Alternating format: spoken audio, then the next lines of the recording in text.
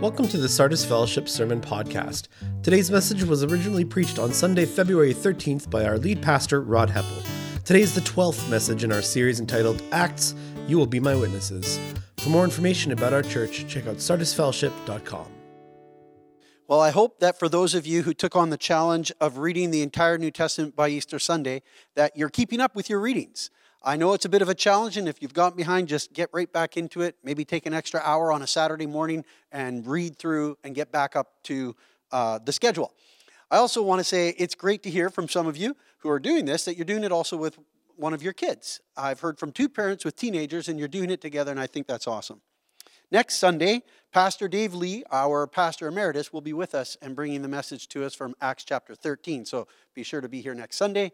And of course, I am so happy to be a grandpa. And I know you saw the picture already of our son John and Larissa and their little boy Oliver Duke Heppel. And it's just a really exciting time in our lives. And thank you to many of you who reached out to us this week and congratulated us. So we're back into our sermon series in Acts, the second half of Acts that we're going to look at. And we've been looking at the fact that the title is To the Ends of the Earth.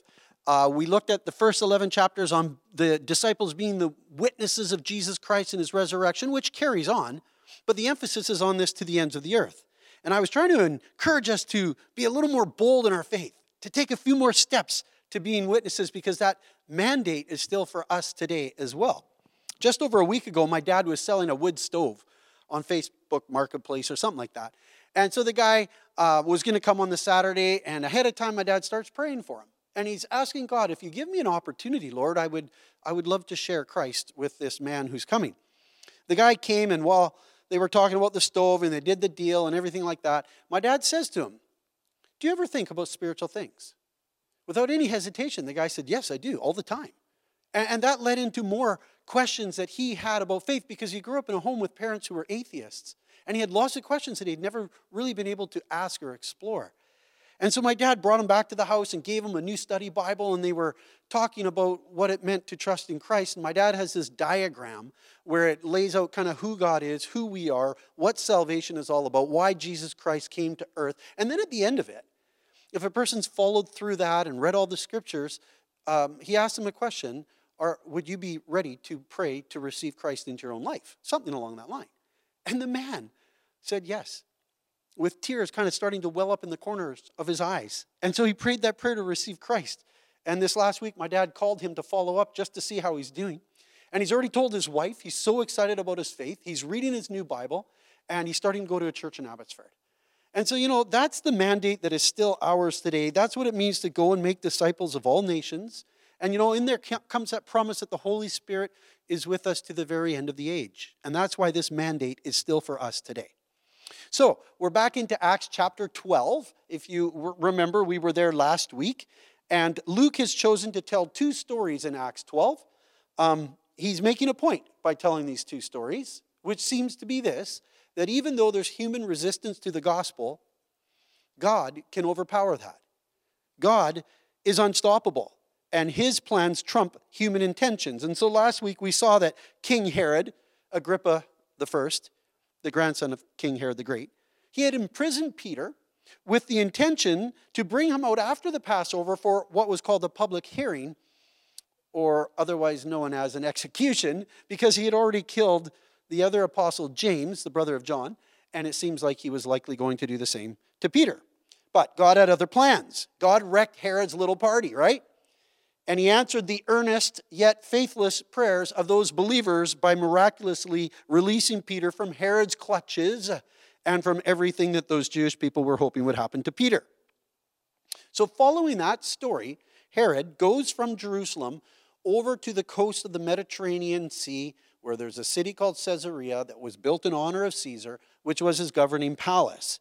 And again, we're going to see another illustration of God's word continuing to overpower the human resistance to it, that God's word continues to go out and spread to all nations to the ends of the earth. So let's take a look at Acts chapter 12, verse 20, where our story starts today. Then Herod went from Judea to Caesarea and stayed there. He had been quarreling with the people of Tyre and Sidon. They now joined together and sought an audience with him. After securing the support of Blastus, a trusted personal servant of the king, they asked for peace because they depended on the king's country for their food supply.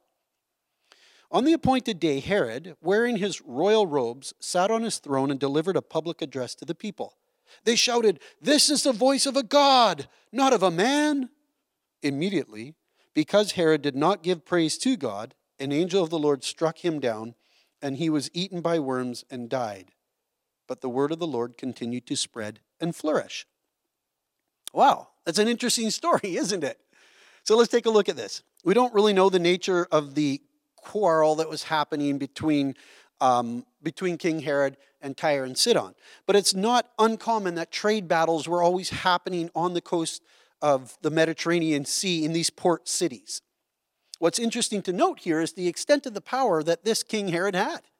I mean, his power was already large in the territory that he reigned in Judea, because it was the same amount of territory as his grandfather, King Herod the Great, had to reign. But we see his influence even going to these other nations. You know, it kind of reminds me of the Ford family. Do you remember the story at all about Henry Ford, who kind of started the Ford Motor Company back in the early 1900s? And then little is known really about his son Edsel. But quite a bit is known about his grandson, who is known as Henry Ford II, or Hank the Deuce. He was also a very big wig, a mover and shaker in the auto industry in the 60s and 70s, much like his grandfather had been. And so we kind of see this here, that King Herod Agrippa is wielding the same kind of power that his grandfather had. And these nations are now coming to him to say, okay, we want to keep peace with you. You have something we need and all that. And I think that this is all part of it going to Herod's head and his pride issue that we see here in this passage. They get to Herod, by the way, through a personal assistant named Blastus, which we don't know much about him, but they used him in order to bring about this audience with Herod. I'm sure the name Blastus is making a comeback in the baby name book, but for me, I'm personally happy that our kids named their son Oliver and not Blastus. Now, Herod seems to have a swelled head about this, and there's this appointed time that he delivers this speech, and the people are pleased by it. Now, this speech event, which results in the death of Herod, is also recorded for us by Josephus, the first century Roman Jewish historian. And I want to read for you his account of the death of Agrippa the First. It says, Josephus puts it like this: "On the second day of the spectacles," which were the games, "clad in a garment woven completely of silver, so that its texture was indeed wondrous, he entered the theater at daybreak. There the silver, illumined by the touch of the first rays of the sun, was wondrously radiant. Straightway his flatterers raised their voices from various directions, though hardly for his good, addressing him as a god. The king did not rebuke them, nor did he reject their flattery as impious. But shortly thereafter he looked up and saw an owl perched on a rope over his head, at once recognizing this as a harbinger of woes, just as it had once been of good tidings. He felt a stab of pain in his heart."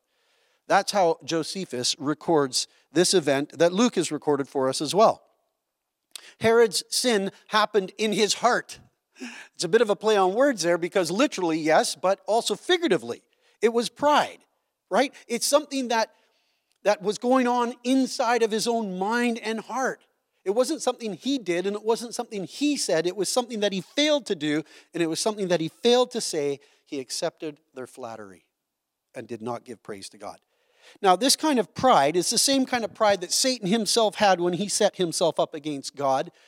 We see a little picture of that in Isaiah 14:13, where it says, "You said in your heart, I will ascend to the heavens. I will raise my throne above the stars of God."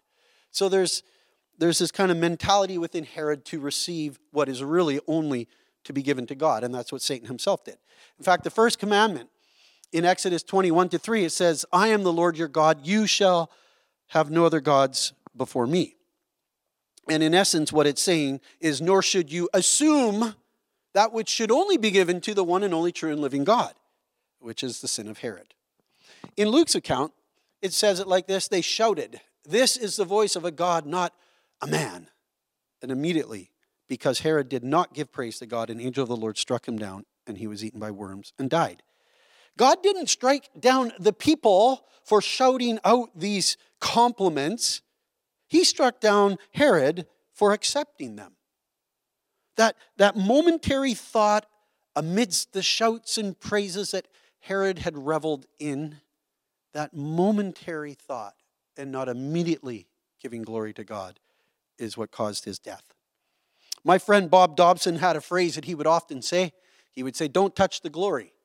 And he would often actually use it in prayer. He'd be praying, God, to move amongst us, to do something great, or whatever the prayer request was, which was audacious to ask. And then he would often say, and when you do it, we won't touch the glory. And I think that he knew that the glory belonged to God, not to us. But he also knew the temptation, that somehow just maybe we would want to make ourselves sound good, take some credit, and he didn't want to ever do that. And I often thought that maybe Bob had in the back of his mind this story about King Herod, who did not immediately give God the praise. Don't touch the glory. The angel of the Lord struck him down, and he was eaten by worms. And we wonder, well, what exactly was that? What did that look like? One commentator has written about it like this. He says, Luke's reference to worms suggests an infection by intestinal roundworms. Sorry, folks, this is a little bit gross. Roundworms which grow as long as 10 to 16 inches and feed on the nutrient fluids in the intestines. This guy had a problem. Bunches of roundworms can obstruct the intestines, causing severe pain, copious vomiting of worms, and death. Lovely. Well, whatever the physical details are, both Luke and Josephus record for us that it was the lack of humility of Herod before God that brought upon him the judgment of God. What I want to do here is contrast Herod's response to praise from people and that of the apostles. So let's look at 3 passages where we see that people tried to give praise to the apostles and they were very quick in their heart to give praise to God.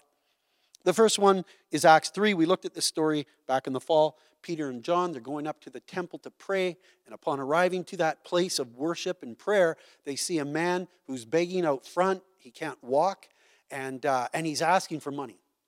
And you know the story. This is the passage, famous kind of saying where silver and gold I do not have, but what I have I give in the name of Jesus Christ of Nazareth, rise up and walk. And the man's healed. So on the heels of that, while the man was held on to Peter and John, all the people were astonished and came running to them in the place called Solomon's Colonnade. When Peter saw this, he said to them, fellow Israelites, why does this surprise you? Why do you stare at us as if by our power or our godliness we had made this man walk? The God of Abraham, Isaac, and Jacob, the God of our fathers, has glorified his servant Jesus. That's who's done this. It's in the name of Jesus that this man has been healed, and therefore the praise goes to him. So Peter's pretty quick to shift the attention from himself and the apostles to God. Not so with Herod. In Acts chapter 10, we see another story about Peter. This time, he's been called to the house of a centurion named Cornelius. Cornelius has had a vision about Peter bringing this message. Peter has had a vision about taking this message to Cornelius, and so he goes to Cornelius' house, and this is how it happens. The following day, he, Peter, arrived in Caesarea, just happens to be the same city where our other story of Herod took place in. He arrives in Caesarea. Cornelius was expecting them and had called together his relatives and close friends. As Peter entered the house, Cornelius met him and fell at his feet in reverence. But Peter made him get up. Stand up, he said. I am only a man myself. You know, it wasn't hard for Peter to be able to say this just like without any hesitation. He knew his sin so well. He knew his shortcomings so well. There's no way that he would ever entertain an ounce of reverence towards him, not for a moment. Get up. I'm just like you. I am nothing special. There is nothing special to see here, folks. You can all go home. The final example that I want to share with you is that of Paul and Barnabas when they were on their missionary journeys going out into what was called Asia Minor, but today modern-day Turkey, into these various cities. And in Acts 14, it's recorded for us about the city in Lystra where they were. In Lystra, there sat a man who was lame. He had been that way from birth and never walked. He listened to Paul as he was speaking. Paul looked directly at him, saw that he had faith to be healed, and called out, "Stand up on your feet." At that, The man jumped up and began to walk. When the crowd saw what Paul had done, they shouted in the Lycaonian language, "The gods have come down to us in human form." Barnabas they called Zeus, and Paul they called Hermes, because he was the chief speaker. The priest of Zeus, whose temple was just outside the city, brought bulls and wreaths to the city gates because he and the crowd wanted to offer sacrifices to them. But when the apostles Barnabas and Paul heard of this, they tore their clothes and they rushed out into the crowd shouting, "Friends, why are you doing this? We too are only human like you. We are bringing you good news, telling you to turn from these worthless things to the living God who made the heavens and the earth and the sea and everything in them." Can you not just see the frustration in Paul and Barnabas here? The irony of the fact that here they are trying to bring these people away from worshiping idols and other gods and to know the true and living God. That's their intention. And they do this miracle, which should help the people connect the dot to the true and living God. But what do? Now they come and they start to worship Paul and Barnabas. They must have just felt like absolute failures. This witnessing trip is a disaster. We're trying to turn their hearts from idolatry to worshiping God, and now they're worshiping us. It is interesting to see the contrast between Herod and between these apostles. There was no lack of clarity in the apostles' minds or heart about who God was and who they were as servants of the Lord. So the issue that we're looking at here is simply pride. Pride. And I think that to some degree we all struggle with it, and so I want us to spend a few moments and talk about it. I know that pride is one of those sins that on some level is common to all of us. For some, it's a bigger problem than others, but I think commonly speaking, it's a challenge to being human. We might not ever assume for ourselves the kind of glory that we see some of these people in these stories doing. That might not be our situation because it kind of seems obvious. But is it possible that we think too much of ourselves? Pride is insidious. It's sneaky and deceitful. And it can be operating in the background of our thoughts and our actions, and we don't even really realize it. Pride is one of those things that somehow we can easily spot in others and often miss seeing in ourselves. And the Bible speaks to this problem a lot. And there are numerous stories in the Bible that illustrate when a person has pride, how it draws them away from God and leads to folly and destruction. Now, you've probably heard the saying that pride goes before the fall. And that actually comes from Proverbs 16:18, more than one place in Proverbs. It says, "Pride goes before destruction, a haughty spirit before a fall." And I think that King Herod is an example of that. What comes to your mind when you hear this phrase, "pride goes before the fall"? Have you seen that happen? Here's a few examples that I think of. I think of the Titanic, and when it struck that iceberg, a man by the name of Bruce Ismay, who was the chairman of the ocean liner, said, "But she can't sink." To which the architect of the Titanic, whose name was Thomas Andrews, said, "I assure you, sir, she can sink, and she will sink. She's made of iron." And of course, the Titanic did sink. Another example I think of is during Expo 67, which I wasn't alive for. Although I am a grandpa, so not quite though. 1967, the Montreal Canadiens were heavily favored to win the Stanley Cup. And Expo was taking place in Montreal. And so the Quebec Pavilion thought it would be fantastic to set up a display case for the Stanley Cup that would eventually be won by the Montreal Canadiens. They'd won 2 years in a row. This will be the third. We'll have it ready to go. The problem was the Toronto Maple Leafs. The Maple Leafs actually won the cup in 1967. Just a little side note, that was the last time they won the cup. And so the Ontario Pavilion got to set up a display place for the Stanley Cup. So there's a bit of irony in this story too. Montreal went on to win in 68 and 69. So out of a 5-year period, they won 4 times. And the only year they didn't win was the year that they were so confident and so proud that they built this case in the Quebec Pavilion. 1967, they did not win.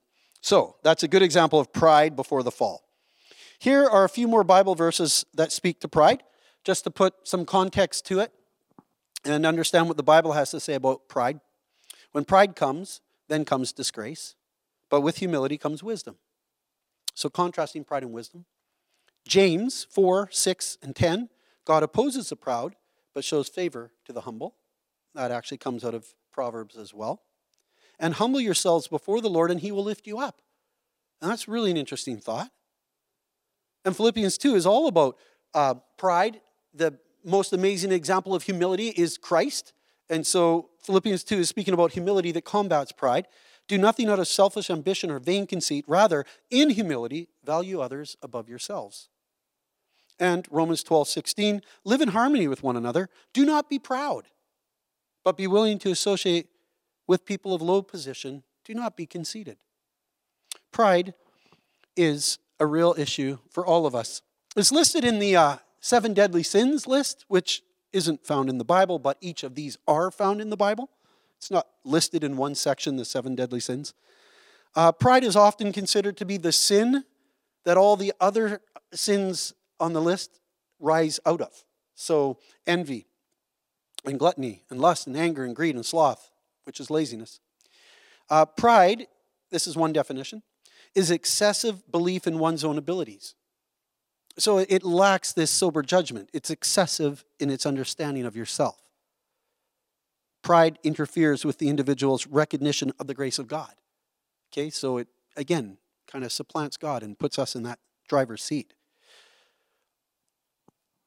Meg Bosher describes pride like this, and I liked it. I think it really helps us identify how it works in our lives. Pride is a high or inordinate opinion of one's own dignity, importance, merit, or superiority, whether as cherished in the mind or as displayed in conduct. Whether craving compliments, fearing our own image, or entertaining an overly critical view of ourselves, pride can be both glaringly obvious and deceptively sneaky. I love that definition, or that description. Pride. Okay, so that's the negative side of pride. I think we're probably familiar with that and can identify with it to some degree. But we often sometimes use pride in a good way, right? In a way that might even be healthy. We say things like, you must take pride in your work, or you must be proud of your work, or to a child, I'm so proud of you. Usually acknowledging some kind of an achievement or an accomplishment or a character quality that you see in them.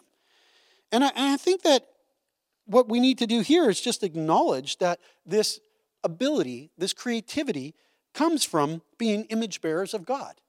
That we are reflecting what God has given to us by way of being made in his image to be able to accomplish things and create things and do things. And we should be proud of these things in the right way. And I think this is the thing that you have to guard yourself against. The answer to the problem of pride is to make sure you give glory to God, who is our Creator and our Lord. That we know very well where my gifting and my abilities come in under God, under his giftedness that he's given, his goodness that he gives to us, the ability to do these things.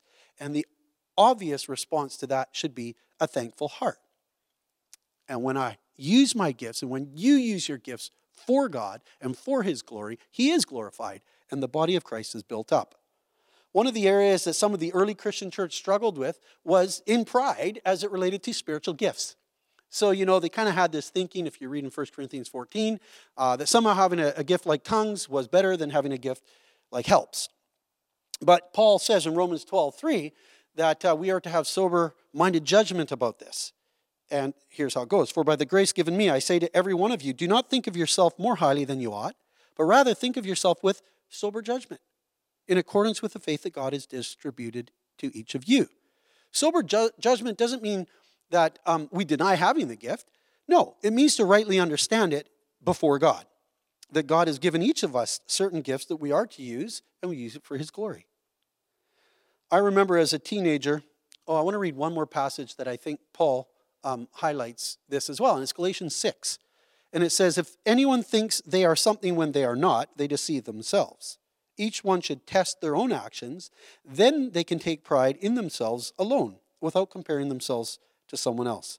So it's just another kind of emphasis there of what sober judgment should look like, rather than a complete denial, like false humility, that those gifts are even there. Now, as a teenager growing up in the church, I struggled to understand how to receive a compliment because I was aware of the fact that, we want to glorify God. And so well-meaning people would come up and pay me a compliment. They would say things like, Rod, you did a really good job with this or that. Or I really appreciate that you were willing to do this or that. And in the moment, I would think to myself, well, I don't want to touch the glory, so how am I supposed to reply to this, And I was awkward. I would try to deflect it to God and maybe use some spiritual language and say, well, to God be the glory, praise the Lord. Oh, it's just Jesus. And now there's nothing wrong with those things, and I think they can be said in such a way that they're not false humility, but they're also unnecessary. Why I say that is this. You could simply just say thank you. Wow, that really encourages me. Thank you for saying so. Because I don't think the people are trying to worship you. They're trying to encourage you. And for that, you can say thank you. And in your heart, you can say thank you to God. Because that's what I think matters most. More than the words, it's about what's going on in the heart. That's what we see with King Herod. So, by way of reflection, we might be asking ourselves, well, how do I know what's going on in my heart? How do I know if I have a proud heart? And I was doing some reading by John Maxwell. He's a leadership coach, and it's in a leadership context. But I think it can apply to all of us. He says this about pride. Pride leads to blaming others. And I think that's true. Prideful people look for someone to blame instead of taking responsibility. Pride leads to closed-mindedness. Prideful people are generally defensive and opposed to new ideas because they're more concerned about improving their position than they are about improving the organization or developing other leaders. Pride leads to broken relationships. Prideful people tend to deflate others because of their own insecurity. They take too much of the credit in the victories and they give out too much blame in the losses. And as a result of that, they drive people away from themselves. And fourthly, pride prohibits us from learning. When we're prideful, we lose perspective on everything around us. We begin justifying our behavior and ignoring mistakes. Pride deceives us into thinking that our greatest problem is failure, when the truth is our greatest problem is failing to learn. And so he says, John Maxwell says, the key to all of this is humility. And then he goes on to say, here's 5 questions I ask leaders to see if they might want to assess themselves as to if they have a problem with pride. He says, do you tend to believe you know it all? Do you tend to believe the rules don't apply to you? Do you think you should be in charge in most situations? Do you tend to believe you can get everything done without anyone else's help? Do you think you are so important or more important than the organization? So that's some questions that he asks his leaders when trying to assess whether or not they have a pride problem. But he also says this. He wants us to know that we can change and that it's not how you start that counts the most, it's how you finish in life. And so, if you end up answering yes to some of those or all of them, he's trying to say, hey, it's not too late. You need to identify it, have some self-awareness, and begin to work on it. That would be his answer. And of course, humility is the answer to pride. So change is possible. But the question I'm asking is, do I have a pride problem? Do I think I know better than others? And I am going to share with you one of my own stories, one that I am not proud of. So a number of years ago in 2011, I was on a sabbatical and our family had 4 weeks of vacation time where we could take a trip. And we went on a motorhome trip. And my friend had said to me, hey, you know what you can do? We've done this before. You can buy a motorhome out of the States. You can import it into Canada, take your trip, and then afterwards sell it at a profit. And I thought, well, that's a good plan. What could go wrong? And so I was doing that. And I did it. I bought a motorhome for $15,000. My other friend wanted to take a vacation much like mine, and he heard about this plan. He said, that's a good idea. I'm going to do the same thing. And he bought a motorhome for $26,000. Obviously, different year, different make, model, and all that kind of stuff. And I thought to myself, you paid too much. I think my plan is better than yours. I think my plan is going to work out better than yours. Now, I thought it. I didn't say it, as if that makes it any better. At the end of the trip, when everything was said and done and we both sold our motorhomes, he made $2,000. I lost $5,000.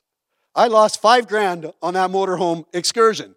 Now, I was sore about that for quite some time. I was actually sore with God about it because I felt like he had led me to this motorhome and da-da-da-da-da-da-da, as if that means you're invincible from the pains and ailments of this world. And somehow I thought it was owed to me that it would actually be a winning experience, not a losing experience.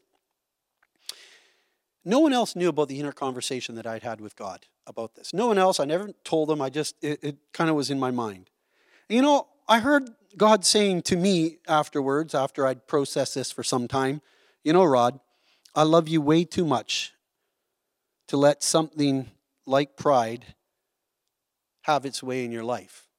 So while I was like kind of criticizing God for this thing, he was like speaking to me about, yeah, but I did it for a reason. I did it for a reason, Rod, because I love you too much to let pride be sneaky and growing.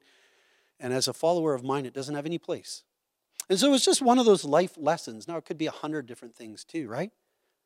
I didn't tell that story for a really long time, and I think that in itself was an issue of pride. Because who wants to tell about the time they lost $5,000 on a vehicle purchase and sale, right? But last year I told a friend of mine, we were walking along the Vetter River having a conversation. I told him this story. And he looked at me and he said, Rod, to learn a lesson like that, when you did in life, that's a price I would pay any time. I just think that it saved you from something that you haven't realized yet. And I was like, wow. Don't think of what it cost you to learn that lesson. Think about what it's saved you from becoming. By the way, I called my friend this week, the one that did better than me on his motorhome sale, and I told him the story the first time I told him. And we laughed together. It was a good moment. And now that I've told you and I've told him, I feel really free about this story. So how does pride surface in our lives? How does pride surface in your life? What does it look like? And what does it look like to those around us? Because we need to keep straight that God is God and we are not. We are merely his servants and his stewards of everything that he's given to us. Everything. Every ability, all the money, whatever it might be. Everything he's chosen to give to us. We are just stewards of it. And when it's in its proper place and a compliment comes, we know what to do with it. We give thanks to God. We give glory to God in our hearts, and we do it quickly. I want Jesus to have the final word on pride today, and so I want to quote for you some of his words to his disciples when they were arguing over who would be the greatest in the kingdom of God. You probably know this story. And Jesus calls his disciples to himself, and he says, you know that the rulers of the Gentiles lord it over them, and their high officials exercise authority over them. Not so with you.